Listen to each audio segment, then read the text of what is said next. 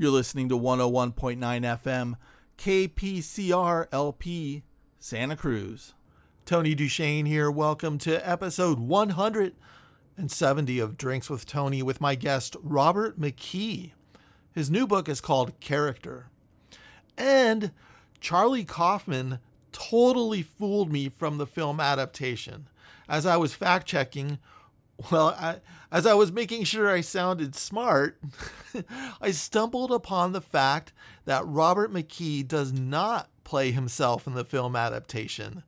It's an actor, Brian Cox. I thought it was Robert McKee this whole time.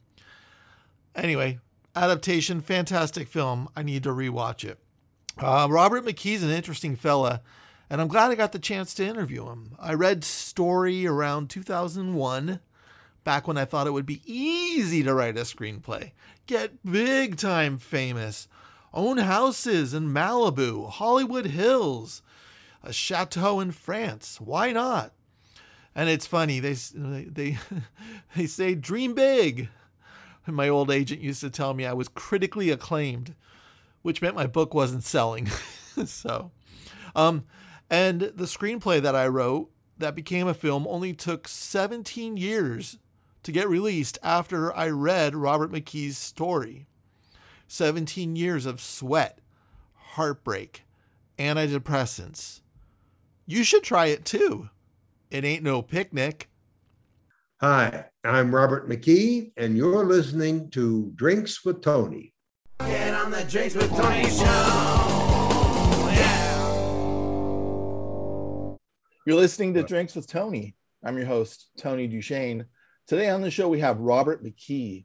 His new book is called Character, The Art of Role and Cast Design for Page, Stage, and Screen. Robert, how are you?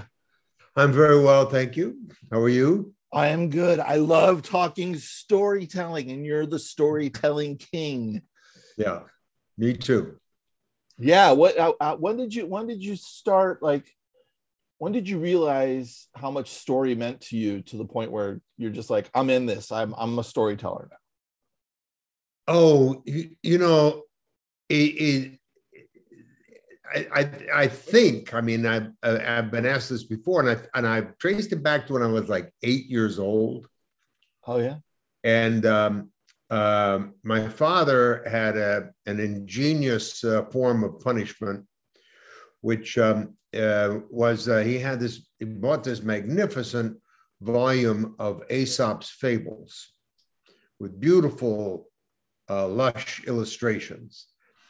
And so if I did something wrong, the punishment was I had to pick out one of the fables and copy it in very good penmanship, both the story and the moral.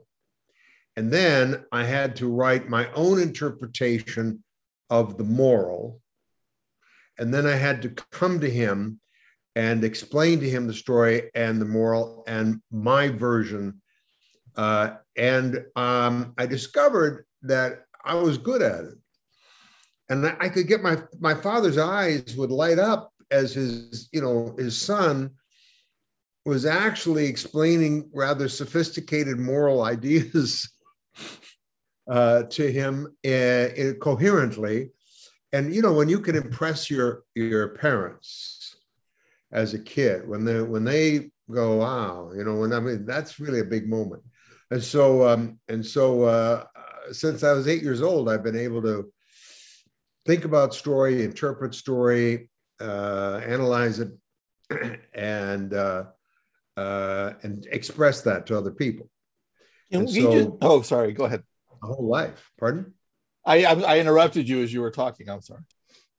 No. I said I've been doing it all my life, so as long as I can remember. Can we just give your dad the Father of the Century Award for discipline? Because if everyone did that, I think we would have a better world. Because when we tell stories and when we're thinking in storytelling like that, we develop empathy, I believe. Yes, and insight. You come to understand things. The fox and the grapes story. The from which the term sour grapes comes, and that the fox is envious and greedy, and he wants the grapes and he can't get it, and so he has to rationalize, well, they're probably just sour anyway. I mean, that mechanism of rationalization and blaming it on something else, human beings do this constantly, right? Yeah. So when you're 8 years old and you see this, and you read this fable about how somebody, in order to get out of a situation without too much discomfort, blames it on something else, and you realize this is what people do. And so when you're a kid and you see that in this fable, you naturally see it in other people, but you also see it in yourself. And you hear yourself doing the sour grapes. Well, he probably wasn't going to be a good friend anyway, whatever. And he probably can't play baseball anyway. I mean, whatever you need. So that is a and the funny thing is was about that whole year or two that went on. He thought in his mind it was a punishment, but in my mind it was I could impress my father and get his respect, and so you almost went around doing naughty things just to have the opportunity to show off. You're like 7 years old and you're like, you know what? I need to just smoke another cigarette so I can get punished. You're like, come on, Dad. I'm halfway done. Yeah. Oh, that's awesome. Well, storytelling for me is essentially my religion.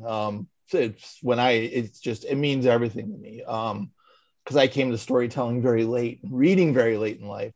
And I was like, oh, wow, I can have I'm getting conversations from people who understand my emotions, when I'm reading a novel. It's just like, they're speaking to me in a way that I wasn't spoken to before. And then I was just like, there's a different way to have a conversation and dive in. And a lot of it's reading and also writing and, Yeah. Well, there's a famous critic whose name was Kenneth Burke. And he put it very simply. He said, stories are equipment for living. And he's 5 words. It's exactly right. That if you didn't have story in your life and all you had was life, day-to-day life, whatever, you would be in such confusion. You would be so angry, so troubled, so lost, because you couldn't figure out, why in the world do I do these things? Why do other people do these things? I mean, you would be lost. And so we started telling little children's stories as parents to give them equipment. My father gave me Aesop's fables as equipment to live. And as you get older and you read more and more sophisticated work, and you go to the movies, of course, and you go to the theater, you get wrapped, embraced in the story form, and it makes sense out of life. It doesn't cure the problems necessarily, but at least it makes some sense out of life, so that that you don't feel lost, and you don't feel that if something happens, I have equipment, I've been prepared. It's not the worst thing that could happen. It's not Macbeth. And so you're ready. And so stories, they make life possible. Yeah, it's interesting. You just reminded me of something. I was thinking about this the other day. How, like, especially in screenwriting, how compressed the conflict is. The conflict's just, it's almost hard for me to write screenplays because I come from the novel end. So conflict's just like bada boom, bada boom, bada boom. Because we got to pack it all in. Yeah, when on the screen, unless we're Scandinavian experimental filmmakers, and I love those too. So don't get me wrong, but but it's interesting that we also kind of need to see the heightened conflict when we don't have that type of conflict in our lives. I wonder what it is about. I don't know if there's an answer to this question or not, but what is it about us needing higher conflict than us in order to be engaged? The acid just kicked in. I'm sorry. That question blew my mind too. You know, in screenwriting, what's the difficulty in screenwriting is that everything that's in a novel a novelist can invade the thoughts of a character in first or third person. And so there's a great inner drama going on in a novel, but if you photograph that's somebody thinking, somebody sitting there in thought, right? And so in a screenplay, you have to imply everything that you have to make implicit, everything that in a novel can be explicit. And so that's why screenwriting is so difficult. It's not that it has to be constant conflict. It's that the sources of that conflict, the motivations, the thoughts behind it, the actions and reactions are interior in the characters, but you can't photograph their thoughts. A novel, literally on the page, photographs their thoughts. and so they're two very different media, and they thrive at different levels of conflict. But in many ways, the novel, being able to have access to characters' thoughts directly is a bit easier than screenwriting, although novelists will never admit that.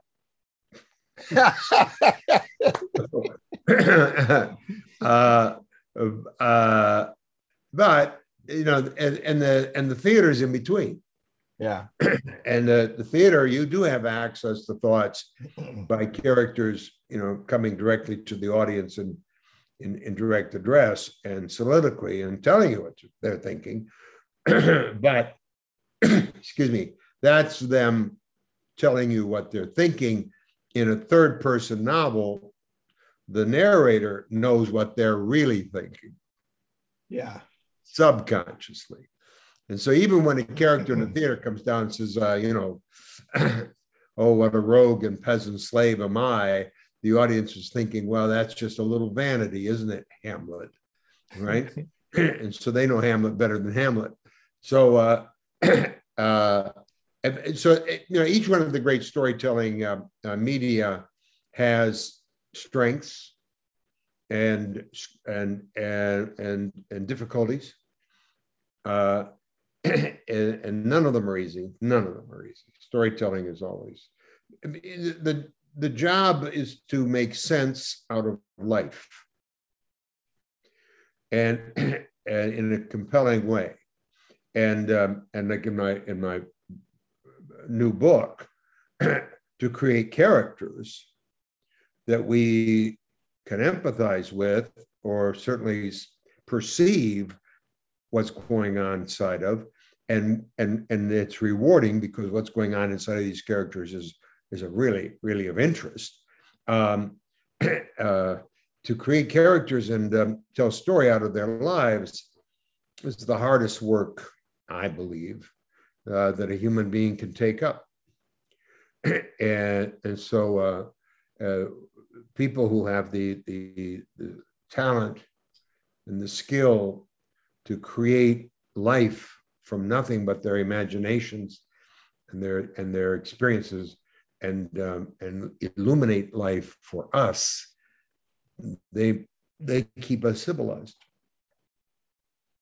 It's such a it's such a trip, and I like how you talk about character and plot, because you know, it's like, what's more important, but they both need each other so bad. You know? Yeah, well, the book that made that I'm known for originally was called Story, and that's all about the event design of a work, but that's only half of it. I mean, the other half is who's doing it, it's the characters, and so this new book fills in the half that. I mean, I discuss character in Story, but nothing like the depth and the length I go to in the book, because they're just two sides of the same coin. I mean, the events of a story, what happens, is created out of the choices that the characters make under pressure to take action and the reactions that they get. The characters are the human beings who would make those choices and take those actions. And so what happens is the characters, and who the characters are is what they choose to do, and that's what happens. And so it's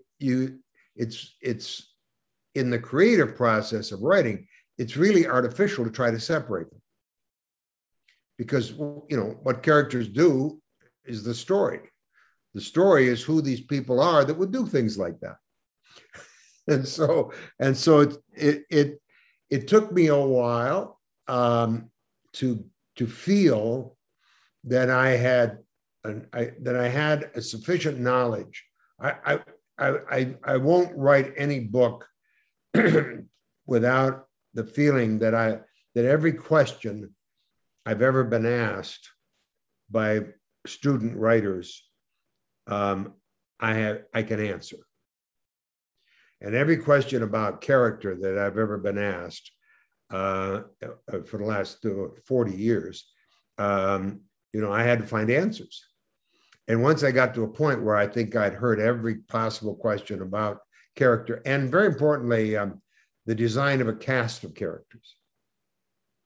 And when I got to a saturation point where I thought, okay, every question you could ask is being asked, I found an answer, and I'm ready to write the book.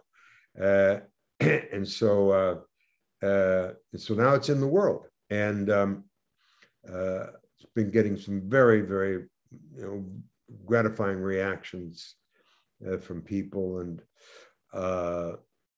it's I think, this is just my opinion, it's the best thing I've ever written. Yes. You made me think of something, and then, but you didn't make the thought go away. The thought went away on its own because, I drank too much in my 20s and 30s. I don't know. What we were just talking about. What I love is the teacher-student relationship, and how you were asked so many questions that you had to maybe putting words in your mouth. So tell me that but that you were asked so many questions about character that you kind of had to rethink some things in order to explain it. Thus, the student and the teacher are kind of a symbiotic thing. Yeah, yes, absolutely. No, I owe my students everything, because trying to make sense in a useful way, not just academic abstract sense, but concrete sense, is and seeing the light come on inside of students is how you learn.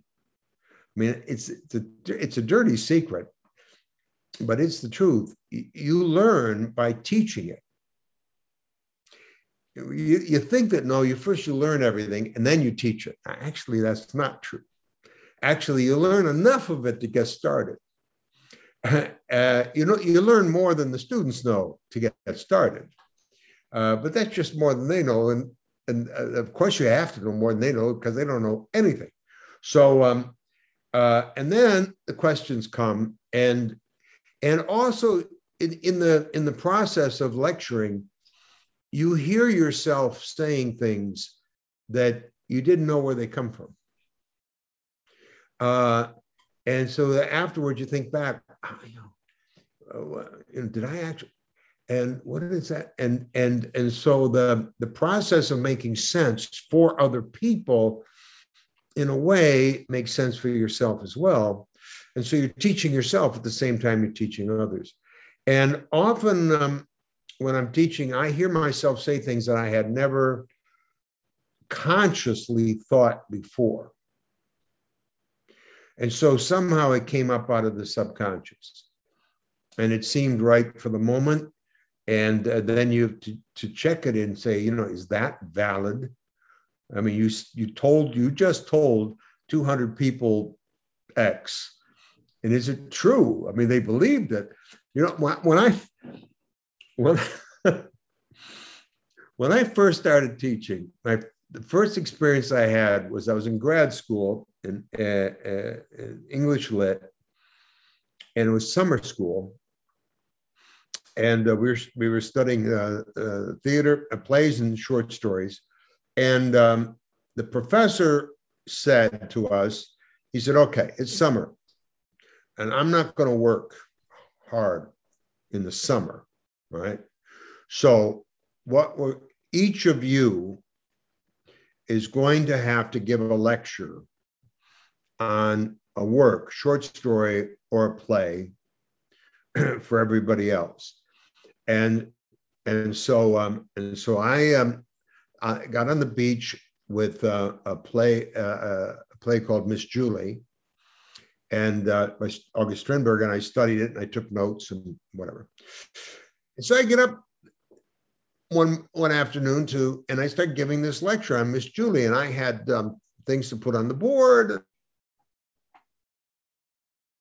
Oh no!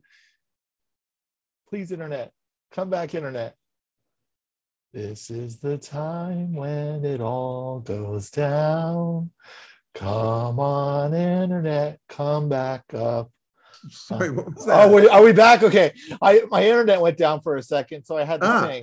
I hope that was okay, and I hope that wasn't. Yeah, offensive. no, fine. So anyway, I turned around, and all the other grad students had their heads down. They're all taking notes, and suddenly I had this rush, and I thought, my God, they're believing this. They're taking notes. And it was a rush. I never felt anything like that before that moment. The power of teaching and people's minds opening and their heads going down and they're scribbling notes. And it changed my life. I mean, it really did. Wow. And so that happens all the time when you're teaching. Something comes up out of the subconscious that you didn't know you knew. And then you check it to see if that's really true or false after we give thought to it after the lecture. And if you think, oh, that was bullshit. But sometimes you go, yeah, actually, and that's right. And so your knowledge grows while you're teaching. And so the teaching experience is both in yourself and between yourself and your students. And you acquire knowledge in that way. And you also, of course, you're doing research and you're studying the knowledge of other people. So between the two of them, you get to understand something well enough to put it into a book. I find it keeps me in check because I'll get on my students and be like, you need to write, especially the beginning students. For the rest of the quarter, you're writing 20 minutes a day. I don't care if you think you're blocked, you're going to write, I'm blocked because blank. I'm blocked because blank for 20 minutes. And I hammer it to them, and then some days go by and I don't write. And I'm like, Oh, crap. I'm not practicing what I preached. Yeah. It keeps me in check. Yeah. Well, that's at the end of the day, that's the final test, isn't it? When you're putting sentences together on the page and putting sentences into paragraphs and putting paragraphs into chapters, when you have it to make a logical progression, and you have to put it into language that you're not there to tell it to them. I mean, in the classroom, you can say things and they can ask questions and you can clarify it. But when you write a book, it's got to be self-clarifying. And so the final test is the book itself. Do I really know what I'm talking about well enough to be able to explain it to other people so that they can follow without confusion? And that's scary. Writing a book is a scary thing because you're often sitting there going, where does this bullshit come from? I mean, who's going to believe it? And I'm a slow writer. I write 6 or 8 hours a day, every day, 7 days a week. I never take a day off. And if at the end of the day I've got 500 keepable words, that's a triumph. Most days I'll write, there's a little word counter, at the bottom left-hand corner of the screen there. And most days, I'll write something between 1,000, 2,000 words. And the next day, often the whole thing is thrown out. Yeah. And but it accumulates over time. If you can do 100, if you get 100 good words a day, in 10 days that's 1,000 words, and in 100 days that's 10,000 words, and in a year that's 35,000 words, and that's a 200-page book. So just 100 keepable words a day progressively accumulates into a book. So. And I think it's important, even when we have those days where we write, we got the 2,000 words that are just like, we got to dump them all. I feel like that's part of the writing process, because if we didn't write those words, we wouldn't get to what we needed to get to. No, if you're honest with yourself, you know perfectly well that at best, 10% of what you write is worth anything. And 90% of it is just, garbage and repetitious and, shallow. So, but 10%, if you know your subject and you've got talent, that 10% is keepable, and 10% is a serious number. And so that, that's how books get written. This book that we're talking about today is character and cast design, and the root of that is to begin with is insight into yourself. All characters are somehow extensions of the writer, no matter what, no matter good, bad, trivial, or complex. That self-knowledge is the root of all character writing, and self-knowledge cannot be taught.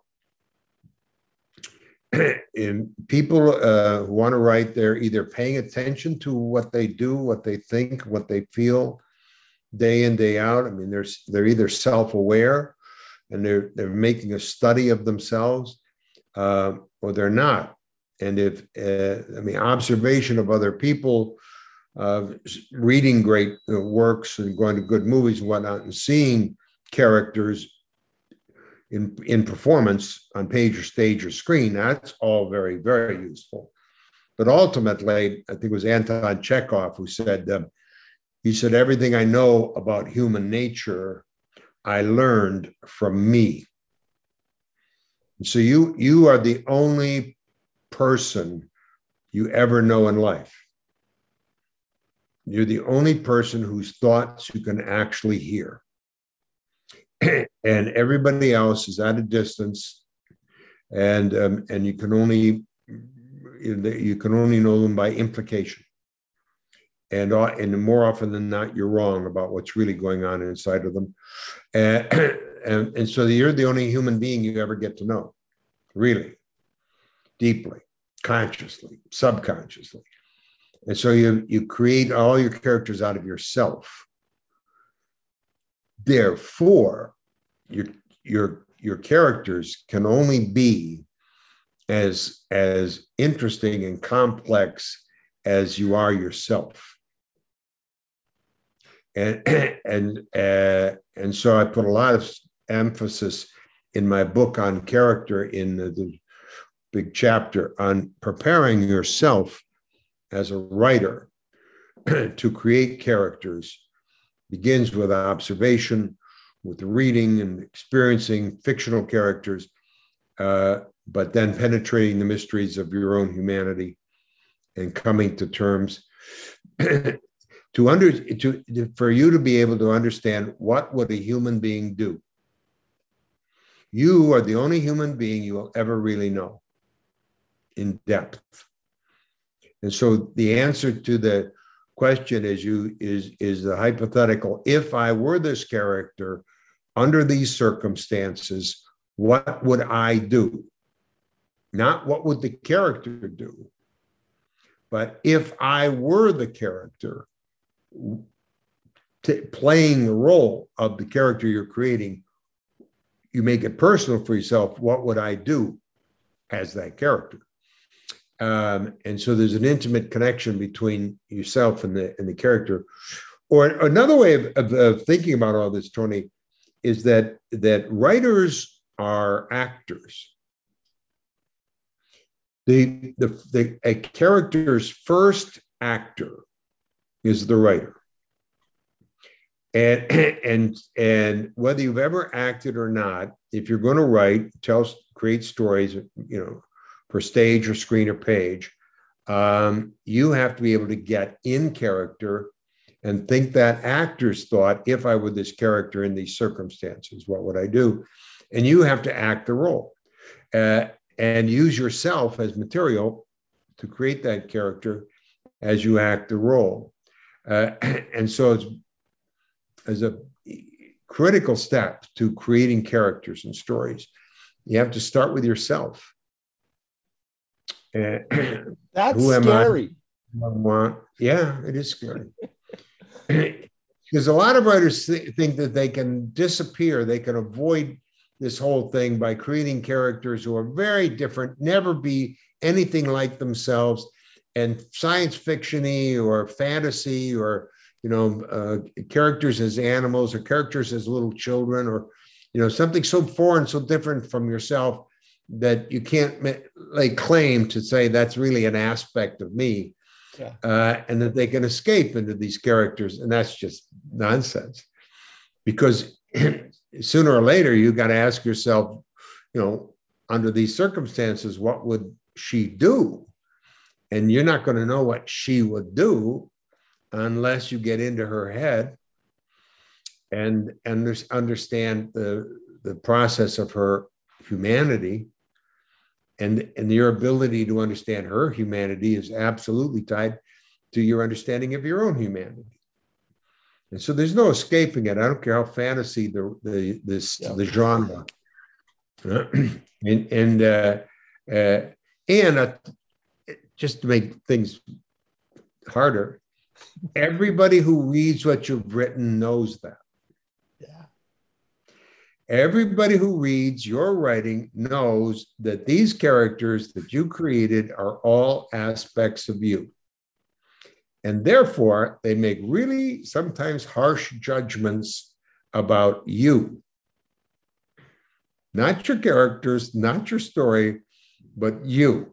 And if they find your story wanting, it's because they think nasty, unpleasantries about you, who wrote this damn thing and wasted their time. And so that's why that's why writing is so scary. It's because you're exposed. But I love it because I love the stakes of that, the high stakes of a reader just comes in maybe thinking they're going to be entertained, and they could say one cross thing back to us, and it kills us. Yeah. When you were talking about that, this is what I used to do when I was beginning writing, back after I read Story, your book, when I was in my late 20s, and it helped me along my journey on many levels. And one of the things I did was I was going to get back at all the people that were mean to me in my life, all the bullies, all the church elders, these people. I'm going to write about them. And then by the time it gets on the screen, they're going to go see the movie and they'll feel bad about themselves because they'll all know it was them. And then as I was working on it, and you're crafting, you realize it's you.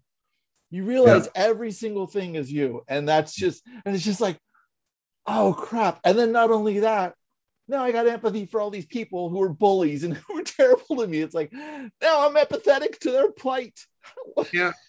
Yeah. I mean, when you write a bully and you base it on some experience you had, if you're a good writer, you got to get inside the bully's head and say to yourself, if I were a bully under these circumstances, what? And therefore you have to understand it's a human being. Understand them as a human being. I mean, their thoughts are perverse or twisted. Their emotional mechanisms are faulty, but it was Socrates who said, no human being ever does anything except they believe it to be the good thing to do. All human beings act toward the positive, and they rationalize, they do whatever is necessary to do it.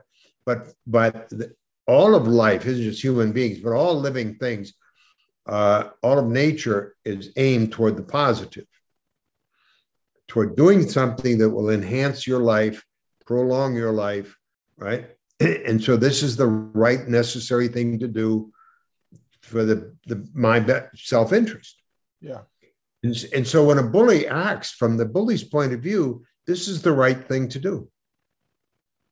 And they have reasons for that. And once you get into their head and you figure out their motivation, their reasons for it, you realize, okay, he's deluded, but still, right? That's his experience. Life taught him this. Yeah. And you have to feel a certain empathy for it once you realize that, this bastard's a human being after all. Yeah. So writing as an act of revenge doesn't really get you very far. You can't do it. Writer, yeah. Because you realize that all those awful people actually are human beings and just like you. And so at the end of the day, what you're after is to create characters and tell their story, to express beautifully the truth. And if you're a good writer, an honest writer, you are devoted to the truth. But a lot of bad writing is because it's not devoted to the truth. It's devoted to happy endings, or some kind of manipulation of things. But the best of writing, of course, you close the book, you come out of the film, or today more than ever, I must say, the best writing in America and the world is a television series. Yeah. And you come away from a series. Recently, I watched the series called Made. Oh, yeah. I still need to watch it. Yeah. Well, I highly recommend. Yeah. and it's autobiographical. It's based on a memoir, but the memoirist didn't write the screenplay. In fact, what's really interesting is that it's about a young woman who ends up a single mother with an alcoholic, abusive ex-husband who works cleaning houses as a maid and trying to get herself to college. And the screenplay is written by a guy, and he, thanks to her memoir, of course, really gets to the truth of what it is to be a single mom in this world, the labyrinth of government help and families who are not helpful, and drugs and all the rest of it. And so I watched The Maiden, and I thought, I was so grateful, because it's a world I would never know. And I thought, this is the truth. This is a really honest expression of what life must be like for a 22-year-old mom with a 3-year-old kid who's made a mistake with getting married, getting pregnant, and has the ambition to get to college. And it's excellent.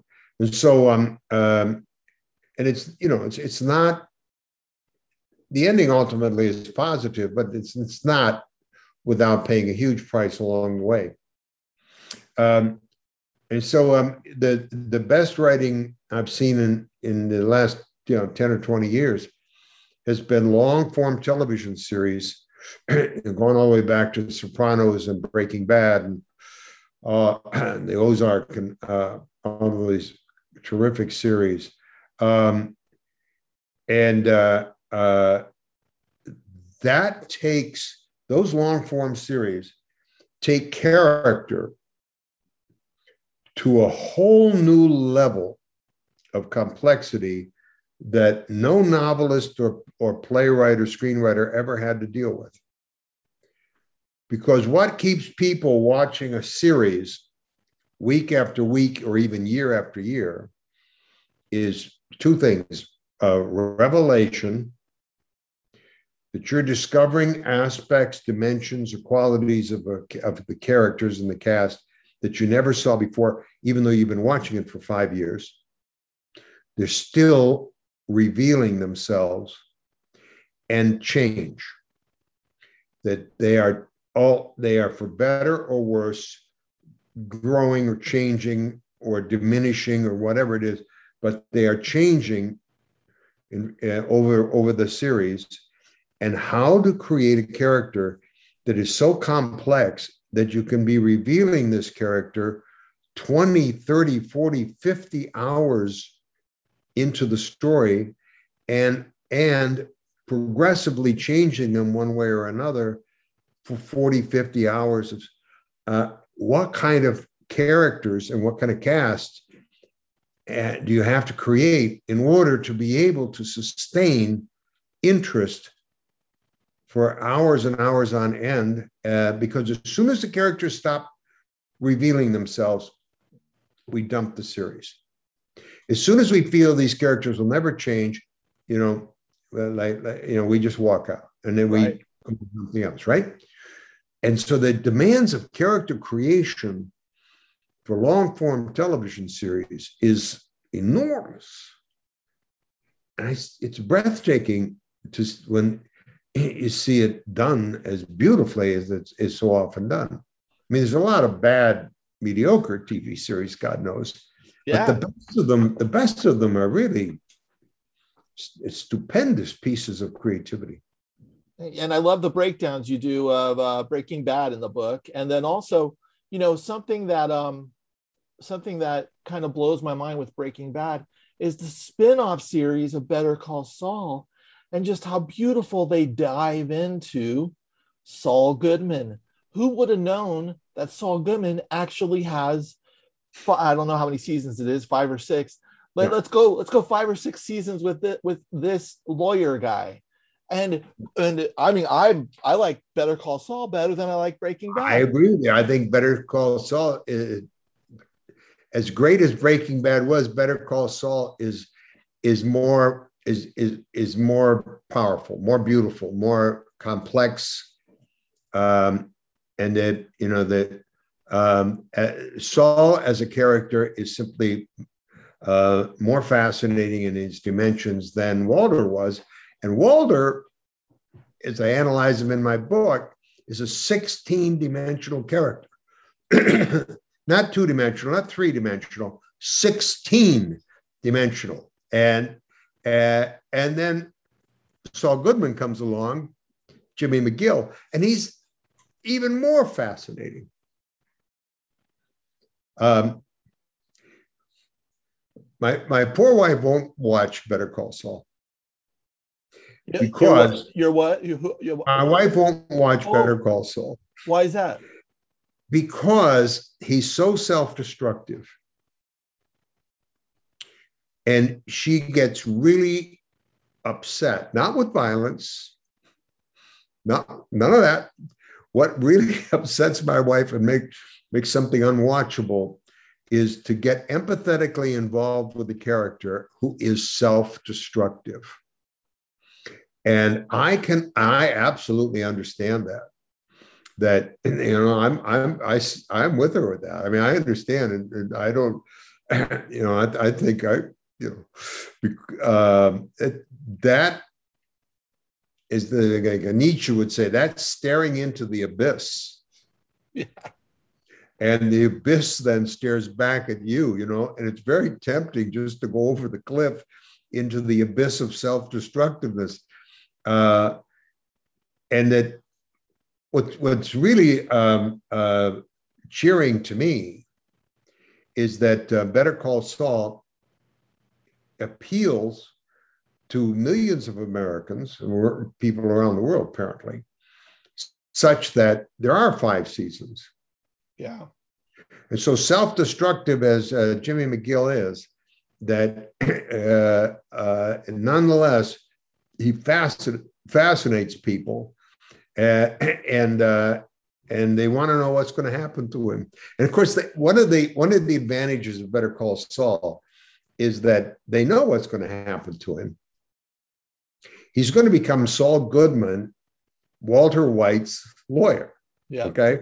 So you watch Better Call Saul with a sense of dramatic irony, because that ultimately, he was okay. I mean, ultimately he made it into Walter's life. And so what we're watching is how and why the life that we ultimately know he had was lived. So there's a saving grace. You're going, well, he's not going to be completely destroyed because he's got to appear in Breaking Bad. So we're saved from that. But he's a great character, and so is she. She's a terrific character in that series. And his brother, fascinating. Michael McKean. Bob Odenkirk comes from sketch comedy, doing Mr. Show, and this is a comedian. Michael McKean was doing improv, and he was in Spinal Tap. And they get these comedic actors, but the comedians, they kind of know how to embrace the real dark. There's something about a good comedic actor who could really embrace the tragedy. It always amazes people when comics, like I remember Milton Berle did a dramatic role and everybody was stunned, and because they don't understand that the root of comedy is anger. Yeah. And so they don't understand that this comedian who's up there having a lot of fun, actually, that's a performance of an angry, you see it coming out, now in certain stand-up comics at times get in trouble because their private lives get revealed, or they reveal themselves to in their performances, and but comedy, the comedic mind is an idealistic mind that wants the world to be, if not perfect, at least a hell of a lot better than it is. And when they look around and see what a sorry, wanting place the world really is, it pisses them off. But they're smart enough to know that if I harangue the world about what a rotten place it is, nobody will listen to me. But if I can get them to laugh, Yeah. if I can destroy pomposity, destroy absurdity, destroy ignorance, destroy that with ridicule, then maybe things will change or at least balance. And so they use their comedy as a weapon to destroy the things they hate. And so when you ask them to do drama, it's a piece of cake. Yeah, yeah. What are you giving me 5 years off? Well, I don't even have to do jokes, and they can just use all that natural anger anyway. So yeah, but Bob Odenkirk is a superb actor, wonderful actor. Yeah. I went back and watched the Mr. Show, some of the Mr. Show episodes, and realized he taps into the tragedy so much of every single comedic scene he does, where we're laughing our asses off. But if you really look at Odenkirk when he's doing that sketch stuff, there's no wink and a nod. It's straight on. And it's just like, of course he's a Better Call Saul. Of course this series is going to be great because he's done it all along. He's grown his craft, just like writers grow their craft. It blows my mind that you're scared that you talked about this earlier, that it's not you're scared, but it's scary for you to put a book out like Character, and to put your work out into the world, because I find you I find you the authority in this. So it's interesting but it makes sense. But at the same time, it's okay, but we all know it's all of life, not just your professional life, but your personal life. All of it is a tap dance, and you can trip over yourself at any moment. I mean, one of the most common nightmares that anyone in the arts has, whether you're a writer, an actor, a designer, whatever, any musician, anyone in the arts is always plagued with a nightmare. The basis of it is sooner or later they're going to figure out that I'm a phony. Yes. Right? My favorite nightmare is I'm an actor and I'm standing in the wings. There's 1,000 people in the auditorium, and the stage manager points to me and says, "You're on." The curtain goes up and the thought runs through my head, "You arrogant, stupid ass, you didn't bother to memorize your line." And so the thought of being caught out there in public, writing, acting, doing anything creative, when deep in your heart, you're not that good. And that it's a performance. And then so the thought that you're going to get caught out, that sooner or later they're going to see through you, right? Yeah. The people who really know are going to see through you, but this is true of anybody who sticks their neck out in public, anybody who teaches, anybody who performs, priests who give sermons. I mean, anybody who stands up in public and says, "Look at me." Everybody has that nightmare that they're going to be found out. And but anybody who creates anything, even if you don't do it in public, even if you're a painter or you're you make things out of you carve wood.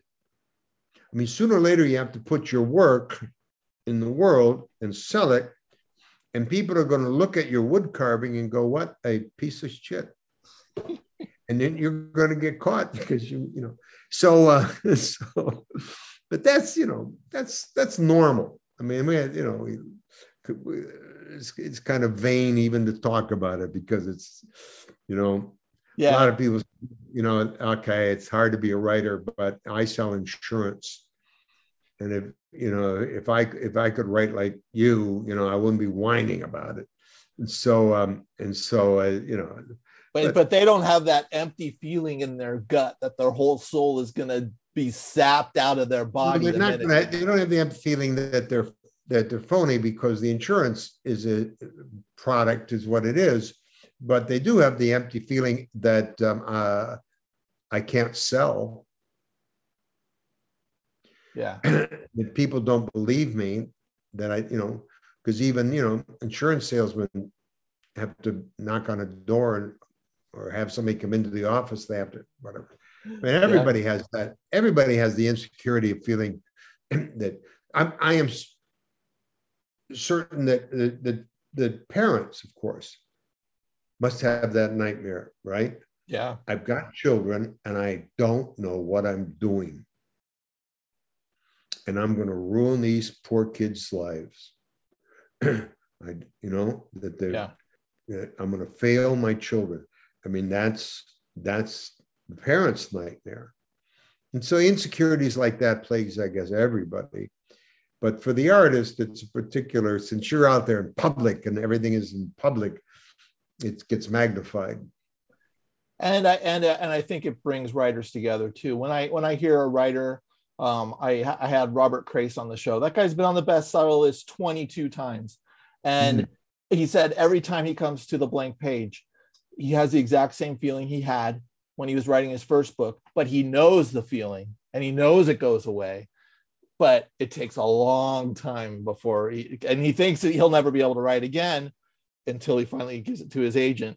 And then he's like, crap, the agent's going to realize this is the last one and throw it back at me. So it's a constant. It's the beauty of it. Yeah, I have, when I have those moments, and now that I've, done half a dozen books, when I have those moments, the second thought is it's just time. If I sit here staring at this screen, eventually, I'll see a sentence, I'll restructure the sentence, and that'll lead to and it's just a matter of time of just sitting here with your hand on the mouse, moving it around. And and if you don't get up from the chair, if you just sit there with enough time, by the end of the day, you will have made some small progress. And so that the fear is real. I mean, and it's justified too, because it's easy to write shit. Sure. And it's easy to sell yourself that it isn't shit. Yeah. And so self-deception being what it is. But if enough time, you see through yourself and, whatever. And so the cure to it is just not getting out of the chair. Robert, thank you so much for coming on the show. Oh, thank you for having me. It was a great chat. Great chat. I enjoyed it a lot. Robert McKee on Drinks with Tony. Check out his new book, Character. Next week on the show, we have Reinhard Danke. He's the co-author of It's a Wonderful Time. Until next week, my creative friends, don't pluralize week and have a fantastic weekend. Thanks for listening. You're listening to 101.9 FM, KPCR LP, Santa Cruz.